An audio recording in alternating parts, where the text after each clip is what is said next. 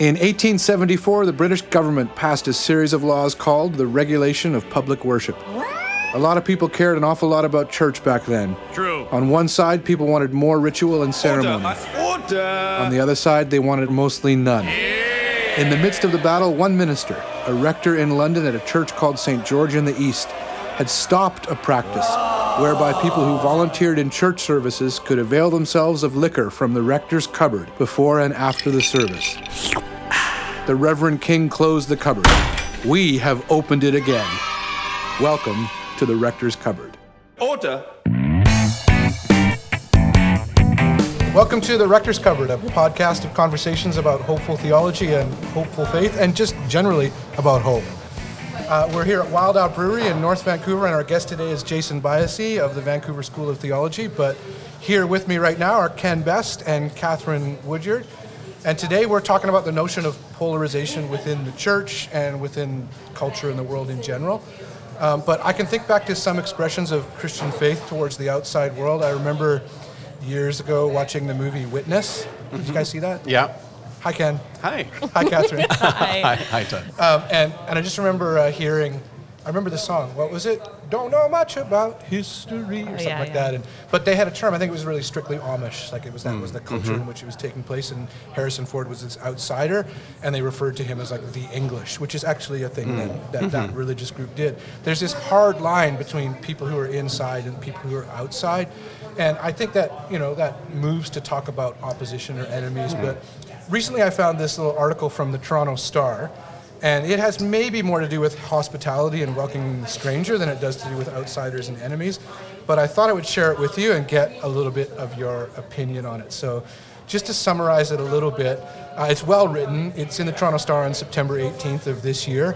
And it starts off by mentioning that in the church, on the church lawn, there was like everything from fencing to drug use in the church parking lot, risque photo shoots, and then introduces the parish priest. The place is called St. Bridget's, and the parish priest is Father Carlos Augusto Sierro Tobin. And they cast him in this article as this sentry against misuse of the church property. So the whole article revolves basically around this idea that the church has been struggling for a while because people are misusing their property, like people from the neighborhood. And so they put up this sign. But it's not just any sign, it's a sign that in big block letters, you can see that on the photo in the article, in big block letters says, "Not a public playground." Because I think what initiated this was that they were most upset that kids were, using the land. Making use of it. Yeah, they had to pay money to redo the grass and all that kind of thing. Well, they spent $7,000 according to the article. $7,000 to refurbish the lawn. The priest pointed out how much they'd spent. What a fundraising campaign that and must have literally been. It says, "I cannot be watching out the window all the time." Yeah. And then the priest literally says, quote, "Come on, you get fed up. I can't be behind every window." And they mentioned this guy who used to go to Bible school who lives in the neighborhood, and he seems to go to rather great lengths to say like he doesn't believe anymore and he's not a Christian anymore, but he attended Bible college and no longer now a person of faith, but says his understanding of Christianity has always included the idea of welcoming the stranger and being of service and being hospitable. And then he literally says, again quoted in the article, I hate to quote the New Testament, I guess, as somebody who, but Matthew 19:14, that's the passage where Jesus says, "Suffer the little children that come unto me." He says, except I guess at this church where they don't want kids playing on the lawn. So then it goes on to say that Father Tobin says, "Listen to me." So this is the defense, right? "We're the only parish that has puppets mass for children." So a church service with puppets. "We're the only parish that has catechisms for impaired children with mental disabilities. And we're the only parish that has group therapy for children with disabilities. Don't tell me we don't care. We care about children. We just care in an orderly way." So, and then they note that as he's talking to the interviewer, he's playing with a cat. Yeah. So he seems to be welcoming that. But one of the last things I wanted you to see was that they point out that he lives, his place where he sleeps, like he lives in, his bedroom is above the church office, and says so he's confronted with issues regularly, and at midnight one evening, as he was looking out his window to say goodnight to the shrine of Our Lady of Fatima, which is the shrine there, he's looking out the window to say goodnight to the lady, and he saw in a state of undress a young man holding a phone. Taking a picture of well, I guess the young woman in a state of undress. The priest ran downstairs to tell him to get out, And another day before sundown, he stopped a middle-aged couple who were becoming amorous behind the shrine. And Which said, I say more power. I know. I think if I Like, saw why that as not a get minister, I'd be behind like, that? that is Yeah. Here? But he noticed this and said, like, and literally, I guess he likes the words "come on." Come on. Because that's quoted here again. Come on! You don't even respect the Blessed Mother.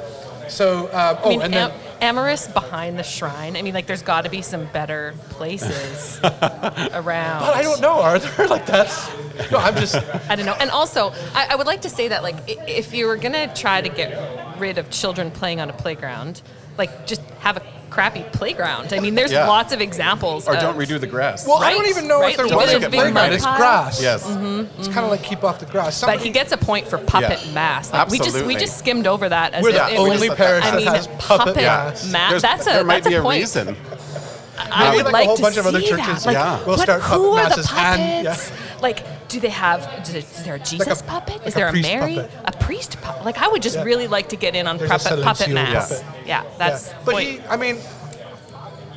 he cared. Like it was a good note. Yeah, He said as we a- care, but in an orderly way. Sorry. As Ken. a former church employee myself, I had a lot of sympathy for this guy who lives above the church. I mean, to have that level of connectedness to what's happening there each and every day, I can only imagine. So I can see why he feels some level of obligation. Well, that's the other side of this. Is it like anything goes? Yeah. And if a church decides to take care of their own property, they're somehow Yeah. bad or not welcoming, right? Like Yeah. I just think that this guy comes across as such a character, Yeah. and he's not relenting. Like he's not saying like we're trying to welcome them or we're trying. He's literally just saying. Yeah. And there's an insurance guy because I worked at a church too, and we had somebody in our church put signs up, you can't park here, and this is, and they were a little aggressive, and I kind of struggle with it a little bit. And the excuse is always, well, liability. Yeah. Like we can't have people here because if somebody falls, and then we'll be Yeah. sued. So the article, the author actually goes and interviews an insurance guy, and the insurance guy is fantastic because he says churches kind of get it wrong, and a lot of public places get it wrong because as long as you take reasonable measures and as long as it's reasonably safe, you're probably not going to be sued, and even if you are sued, nobody's Yeah. going to win. Like it's not. And I loved his language. He said, "Pardon the use of this." He says in defense. He says, "Pardon the use of this, but it's in God's hands." That's how he says you shouldn't have to worry about the risk. So the article ends with this: sometimes against the trend. Oh, sorry. This is Father Tobin again. Yeah. He said, and this is the religious language again of like we're going to stand for truth, right? Yeah. He says sometimes you got to be against the trend. You've got to be against being politically correct, which I don't understand what Right. that has to Playgrounds do are with. what- trendy. Like Yeah, what are Lady the- Fatima yeah. is trendy. One of the that- places that I went with this was kind of reminded me of conversations I've heard about the changing retail landscape and how we've got, malls, these brick and mortar buildings, retail buildings that don't have a purpose anymore and are being repurposed. Like people are finding new things to do with these So like buildings. repurposing the church. Well, basically, you have a church here that as society changes, that structure becomes less understood. So it's interesting for me that he's not following the community's lead. Like, how is the community using That's this? super good. Yeah. We've got driving lessons happening. It says in this article in the parking lot. Children are playing here. People are hooking up here. Like how is the community using this building? Like the community is finding a new use for it. Right. It's And- just they've given up on that other use. But the church's philosophy, or this gentleman's philosophy, it seems, is that I'll tell you how to use this, as opposed to how are you using it. I was thinking of this because Catherine, you work in a bank, Yeah.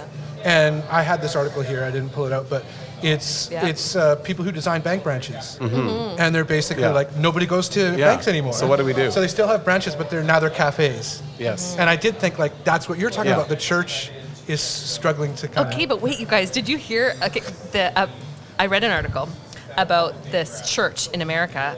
Actually, it was a mall. It was a mall where all of the businesses had moved out because nobody can, pay rent in a Yeah. mall anymore. And a bunch of the churches in the city decided we're going to go all in on this mall. And so within the mall, there was like a Baptist church, there was a mosque, there was I like love that. all these different Awesome. faiths. I love that. And they all contributed. They all put money into the food court. And so Yeah. it was just like they all it work, paid. you know? I don't Like- know. I can't.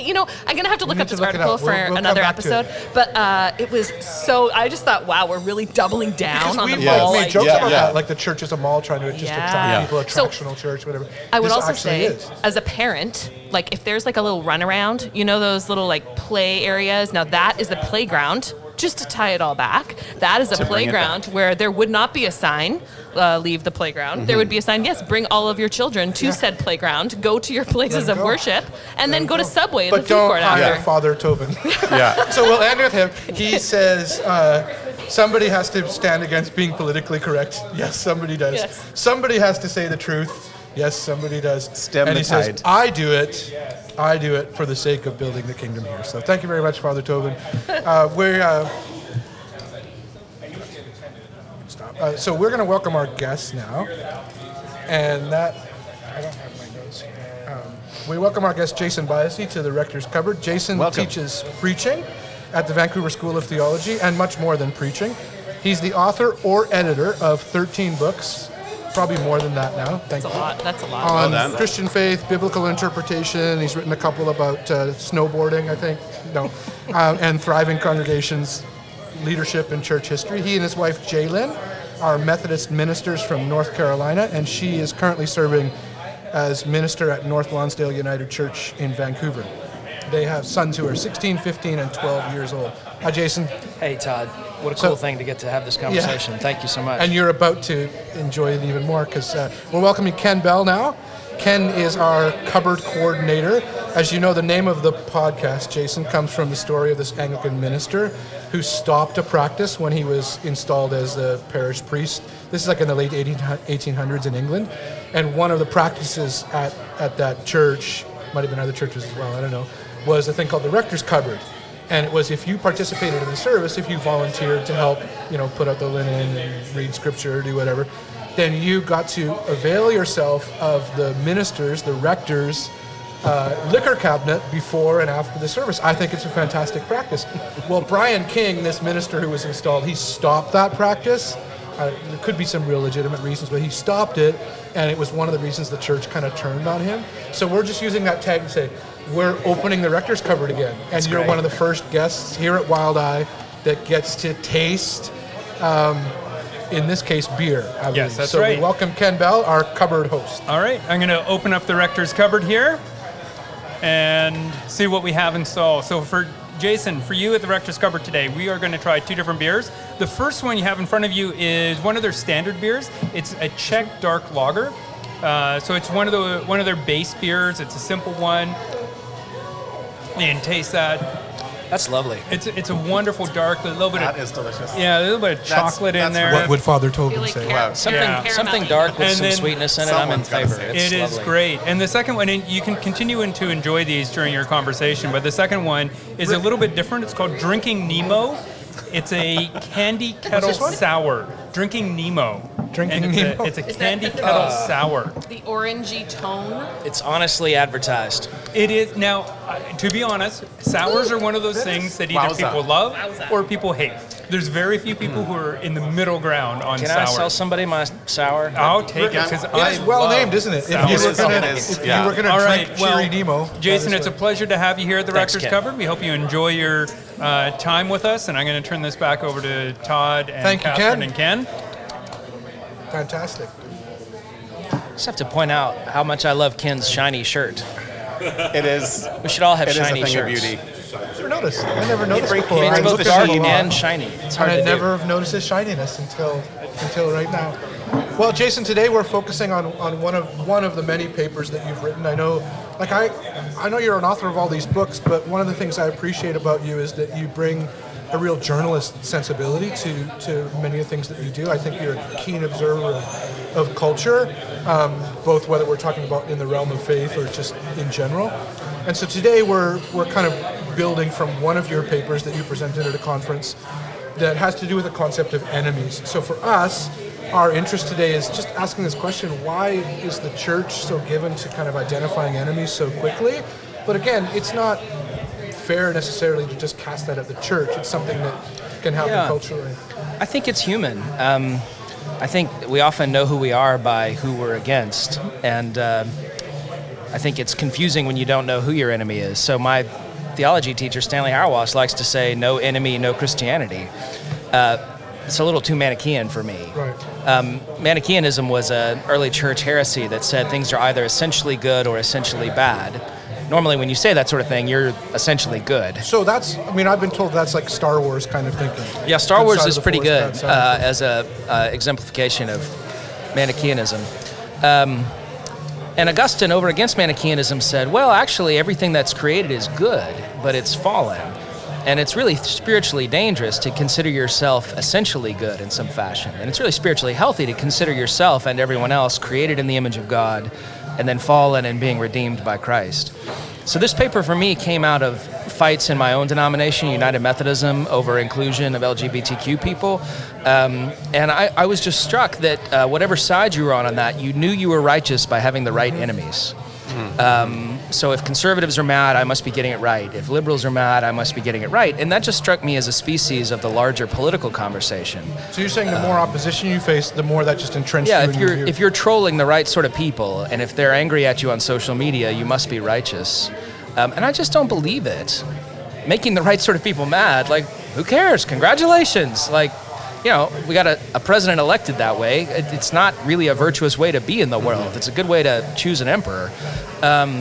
So I guess I'm just trying to say I would much rather us know who we are by Jesus Christ transfiguring us back into his image. And then Jesus has these amazing things to say about loving enemies. I'm serious, love them. I'm not kidding around. The church has always tried to get away from that. Like I've come across an example of that recently where the love your enemies language, I mean, I don't know how you guys feel with this.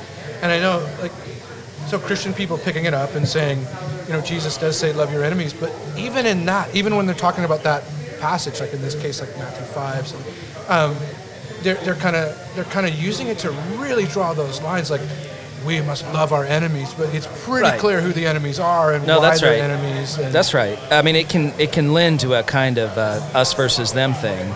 But so this is why I use Rowan Williams in the paper, is that Rowan looks at the resurrection appearances of Jesus in the Gospels and says, okay, he goes back to the very people who've denied and betrayed and abandoned him, and he returns. In every Hollywood movie, that would be when justice is meted out. This is where Arnie or Bruce Willis just kills all the bad guys, right? That's every story that we've been reared on. And instead, Jesus comes back and they don't recognize him, and then they do, and they're shocked, terrified, and he restores them, reconciles them, offers mercy. It flips over our natural story that says an enemy you've betrayed should get revenge. This says an enemy you've betrayed is your savior. So that's the resurrected Jesus saying, look, that wasn't just an obscure teaching. That's my whole mission, is to reconcile enemies. So I do think it's good to be just honest and say, this person living in my head, making my life miserable, let's go ahead and call them an enemy and say, maybe that's the one through whom the risen Christ is trying to make me holy, forgiving, more compassionate. So some of this comes from me as a pastor with lots of critics trying to learn to say, well, what if my critics aren't really against me? What if they're for the church in a way I don't like but need to learn from? Something like that. And even if they were, even if they were against you, love being of value in and of itself. Right. That's right. It's still the right thing to love. The idea of loving our enemies because that's how you get back at them. Or, that's what I was saying. My kids and I were out shopping the other day, and we're in a home decor store, and there was a plaque on the wall that said, "Kill them with kindness." Yeah. And I just remember, there's it the can't Bible just verse saying, love your enemy because it'll be like you're going to say it, right? Go ahead. That's Paul in Romans 12. Heaping burning coals upon their head, right? And I remember growing up with that kind of dialogue. Right. It's like, you want to get people? Be really kind to them. Those. It's disempowering for both you and for the person who's receiving the kindness, and I'm doing air quotes right now. Yeah. That's what Paul's amazing, and I love him, but he takes this teaching of Jesus and kind of runs it through his own Paulish stuff, which is always grittier and more difficult. Jesus makes it sound easy. Paul kind of makes it sound like a way to really win. With Jesus, you're always trying to lose. You're always surrendering. Paul's a little less quick to surrender. Yeah, go ahead. Do you think, talking about Christ, Jesus, do you think that Jesus had, who would he identify as being his opponent, who he was against? Yeah. Or would it be anybody? So this is one interesting thing about Jesus is we have a kind of myth about him as sort of constantly friendly. He's actually rude a lot, right? So, for example, if you're trying to push toward a universalist understanding of the gospel, it's actually Paul who's your friend, and Jesus is your problem. Jesus is often telling people, hey, you're a problem, and you're bad, and I don't like you, and stop this, and shut up, and quit it, and woe to you, Bethsaida, and woe to you, Chorazim, and you Pharisees, you whitewashed tombs, and dude, chill, yo. Like, we got pills for this sort of thing. You mean like he sounds kind of oppositional? There are times when he's picking a fight. He's not just, he's not the innocent victim who got sucker punched. There are times when he goes looking for it. And look, sometimes it's close to the heart of his gospel. He's preaching in Nazareth. They like what he says. They're like, hey, this is cool. Let's go to lunch. And he says, hey, back in the days of the prophets, nobody was healed except foreign king Naaman. And no one was healed except poor widow's son from Syria. And that's what God says. Right. God's always trying to heal your enemies, and they want to throw them off the cliff, right? But is that because he's talking about healing outsiders? Yeah, I think it's his own. So there is opposition in Jesus' ministry, but the way I try to think of it is, I get this language from Andy Crouch, that the church is called to be a counterculture for the common good. So this is the part that your priest in Toronto missed. It's the common good part. Mm-hmm. So we are called to be over against practices that are violent, dehumanizing, but we're doing it for the sake of the world God loves and is working to redeem, right? Mm-hmm. So Jesus is like, hey, I'm coming to love enemies. You're going to crucify me for it, and then I'm going to forgive you for that. Right, because you can experience opposition without putting the label enemy on the person presenting the opposition. That's right. That's right. We're all opposed by something, someone... Right. Some force. And it can be healthy and helpful to not label someone in a way that others them. At the same time, I find it kind of liberating to say, okay, let's just be upfront. This person is kind of working against me. Mm-hmm. How do we use that friction in the church, in the neighborhood, to bring about the institution's good, even if it's not necessarily pleasant for me as a leader of the thing? So I have a question around your previous sort of leadership roles. Let's get into heresy here for a minute. Yes, ma'am. All right. So, I say that in jest, but like, have you ever come in a time where you were the enemy? Like this happened to you, and you felt like that sort of persecution in terms of how you were leading? You got to watch out for pastors, because often we'll play that card too quickly because we're pleasers, and so we'll experience any sort of pushback as though it's much worse than it is. And I've done a fair bit of that. I realized a year or two into one of my pastorates in North Carolina, people were saying how much I had changed things. And I wanted to say back, actually, I've changed nothing. I've left stuff in place I don't like because I don't want to change stuff. And I finally realized, wait a minute, what they're really saying is you are changed. The person at the microphone is different. And I love the old guy. And I didn't vote for this guy, and I'm not happy about it. And there, I just got to let them be unhappy about it, right? Like, they'll either warm up to me or not, and ultimately, kind of who cares? That's their own stuff. I've spent enough time with conservative Christians. I wouldn't be a Christian without conservative Christians, God bless them. And I'm liberal enough that I've often been kind of the, liberal heretic that they're worried about. So to the conservatives, you're the liberal heretic? Yeah, I'm their, most liberal friend. But to the liberal, you're the... With the liberals, I'm like a frightful right-wing... Who are your enemies? No. Knuckle dragger. So I do like the edges. I do think... I take this from Andrew Walls, missiologist, that the edges are where things are renewed, right? The overlap between ecosystems is where new life forms come about. The Holy Spirit is often at work among the people everyone else ignores, the poor and refugees and so on. So being on the edge of a group is great, I think. Martin Marty, the sort of guru of church history in America, says the renewal of the church will come from the left of the right and the right of the left, and I don't mean the middle. You got to be on an edge that makes everybody else in your camp nervous, right? And then you're going to find yourself surprised by friends from the supposed other camp who are singing a similar song, right? So, what you're describing sounds so far away from where we are. Are there any edges left? I don't, I look in the news, I look in terms of political culture, I look in terms of religious culture. It seems everyone is just doubling down on no edges. They're in, they're out, they're left, they're right. That's this right. is what this is where I am. That's just Manichaeanism, right? You know who you are by being pure, and the other is essentially vile. So Augustine's response to Manichaeanism was finally about God's good creation. God made everything good. And so to speak of it as though it's essentially evil is to desecrate God's beloved world. And I think that's probably the answer in this case. So as you were talking about the way Christian groups often sort of vilify the outside, a pastor in Indiana one time described the way Christians act about the world, sort of like a mom in a public bathroom. Don't touch that!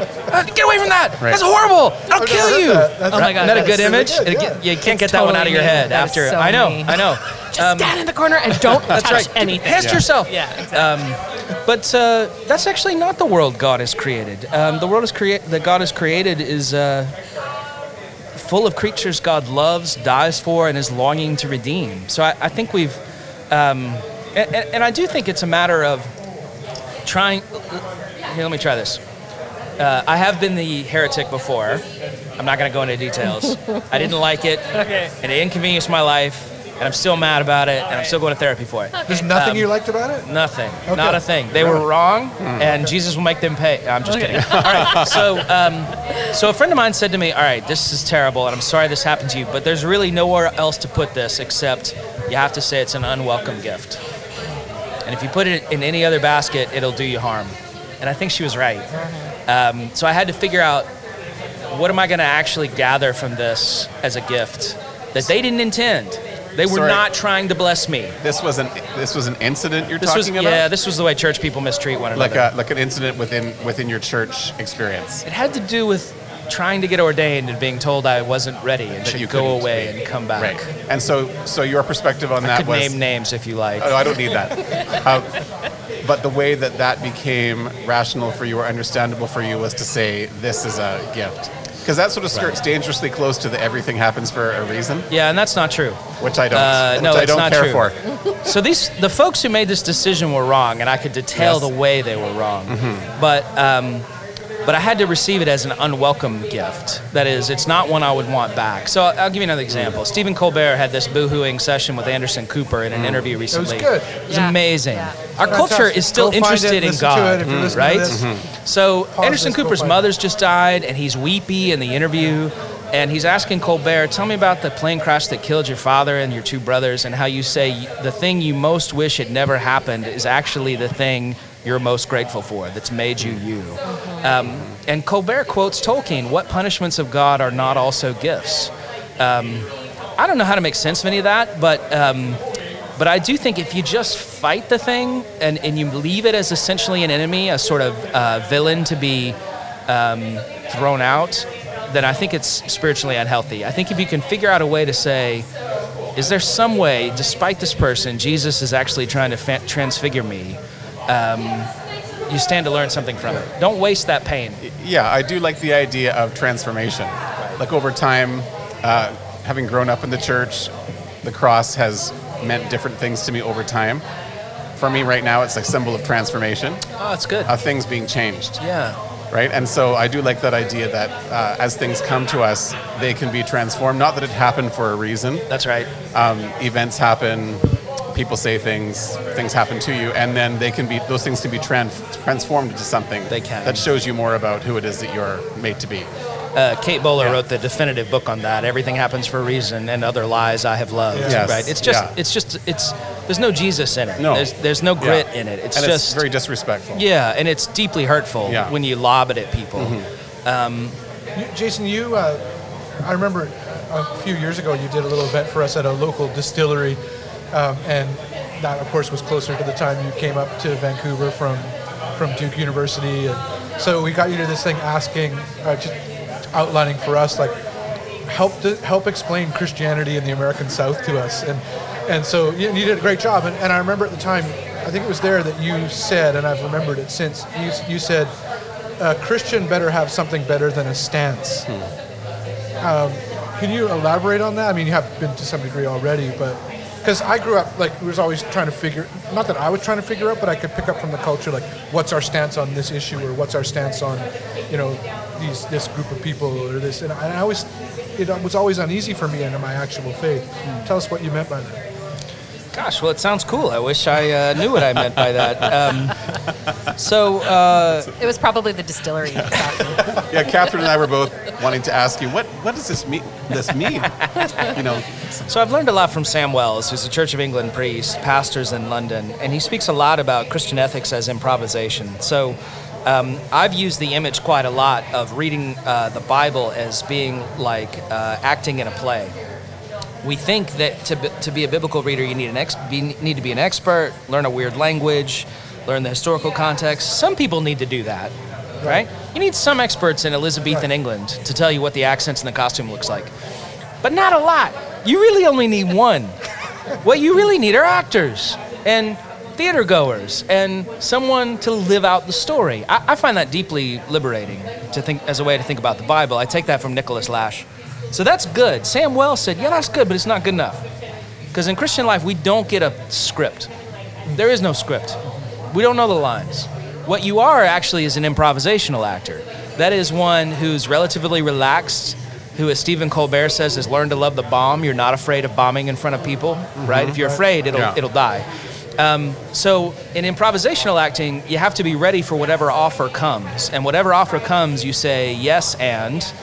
If you block it, improvisational acting dies on the stage. So you're saying like a stance prevents you from... Right, a stance suggests you're kind of like, no compromise. I'm just going to be here, stuck in concrete. You can't move me like, an offensive lineman in football or something. But an improvisational actor actually has to be relaxed, comfortable enough in their own skin that someone offers something and they receive it and, as Sam Wells says, over-accept it. But if you block it, it kills it. I think that's more like the Christian life. You can't approach people as though their stance is either. You have to be willing to approach them as the image of God, somebody through whom Christ is offering you a gift, even if they mean you ill. Yeah, I love that. And I think, so much of that stance can be, sort of characterized by, backing up a little bit of this enemy, this them and us narrative.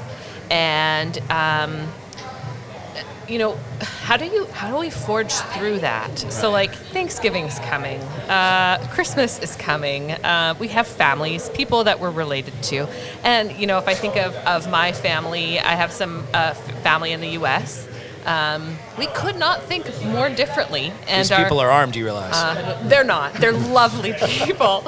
But, how do we move through and choose something more hopeful? How do we grasp onto this hope that allows us to not contribute more to this sort of them and us, this polarization that is just seemingly difficult to get away from? Yeah, so I think there's a kind of Biden answer to that says, I'm going to be a centrist. I'm going to work across the aisle. I'm going to work with people who could... And I just don't believe it. Like, that worked in the 80s. Like, that day is gone, right? Like, I take this from Lauren Winner, who writes about something she got from an art critic.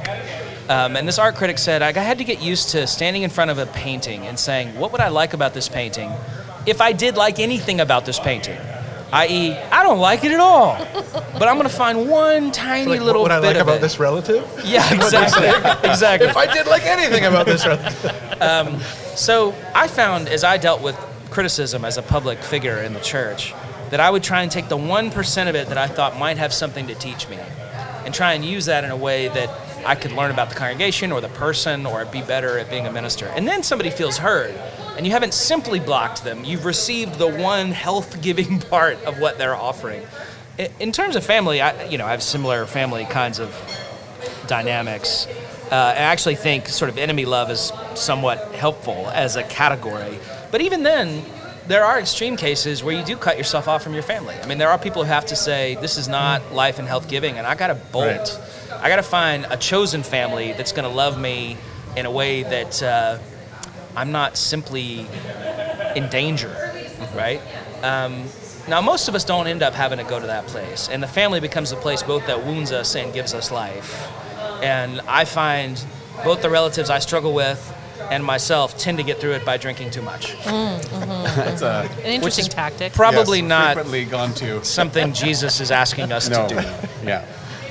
I had to, I don't know. I think it's impressive advice that I give to my sons who are 22 and 20 now, and you're so aware of what your shortcomings as a parent or something, but I probably overthink it. But there's this little line I sometimes use with my kids, and I've used it when I was a preacher and stuff before, that I don't know how true it is, but I think I've experienced it. It's true that we'll do most of our damage when we're right, not when we're wrong.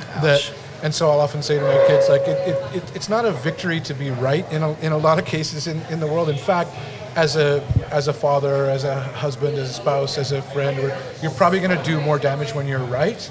Yeah. And I think if I'm picking that up from anywhere, there's a chapter in Thomas Merton. He has a book called New Seeds of Contemplation. And there's a chapter in there that he calls it Moral Theology of the Devil. And I wouldn't want to use this to then go, yeah, the people who think differently, they're now the devil, right? But he's basically outlining that the moral theology of the devil is to think that you're right and everybody else is wrong. So this quote I've got from there, he says, in the devil's theology, the important thing is to be absolutely right and to prove that everybody else is wrong. And whether it's a family conversation or that kind of idea of like actually working to convince the other is something that's just always present. And you were talking about the cross and what it means to you. Merton goes there and he says, when you think like this, the cross is no longer a sign of mercy. It's a sign that law and justice utterly triumph. And he says, that kind of thinking and teaching is presented by people who are actually unconscious haters of, well, he says the men, because it's... So I thought, Jason, maybe as we move towards ending our conversation together, to ask you questions around the lines of like what you see as more hopeful. You mentioned in your paper that Christians, and I think you said it here today, that Christians tend to identify themselves by who we're not, and that we should be identifying ourselves by who we are. So in terms of Christian faith, how would you describe that? How can you positively identify rather than negatively? As you talk about Merton, I'm thinking about Paul Ely's book, The Life You Save May Be Your Own, and he describes a Catholic moment in American literature, because the book is about Merton and Flannery O'Connor and Walker Percy and Dorothy Day, and it's about their friendship. They all knew each other, they wrote letters to each other, they learned from one another, and they're all really different. It's an amazing book, and at one point, Merton died before the others, and Merton had an arch enemy within the monastery. There was another writer who was much more pious Catholic, who wrote kind of devotional literature, who was always jealous of Merton's success and of his publication sales and so on. And the monastery needed Merton to sell books because the money was helpful. Right. And so when Merton dies, they describe Father so-and-so, like all the monks bury their brother when he dies. And they describe Father so-and-so heaping dirt a little too enthusiastically on Merton's grave. So these are real enemies with names and faces in Merton's case. And I don't even remember the other poor guy's name. So how to be identified by what we're for? I'm just fascinated by the stories in the book of Exodus about Moses' conversation with God on the mountaintop. It's full of darkness, and it's full of obscurity, and it's full of brilliance, and it's full of failure. And so there's this one weird moment where it's all weird. But there's this one weird moment where Moses says, hey, we've been talking. I ain't never seen you. Can I, see you? And God's like, no, you'll die. But here's what we'll do. I'll put you in this little hole, and I'm going to walk by you. I'm going to cover your eyes. And then when I'm past you, I'm going to take my hand away, and you can see my backside. That's weird. And so they do that. And so Christians have looked at that text and said, well, the cleft in the rock is Christ, the safe place from which we can glimpse God. But they've also said, well, the backside of God is Christ, the visible bit of God. And really, you can only follow God from behind. The only part you ever get to see of God is the back, because we're always going where he's leading. We can't see his front, as it were. So it's a text full of mystery, and you don't want to hang too much on it because it's trying to be obscure and difficult to interpret. But I'm just struck that the main thing we want to see is the rear of the one we're following. and not know who we are by who we're making fun of, excluding, kicking out, mocking.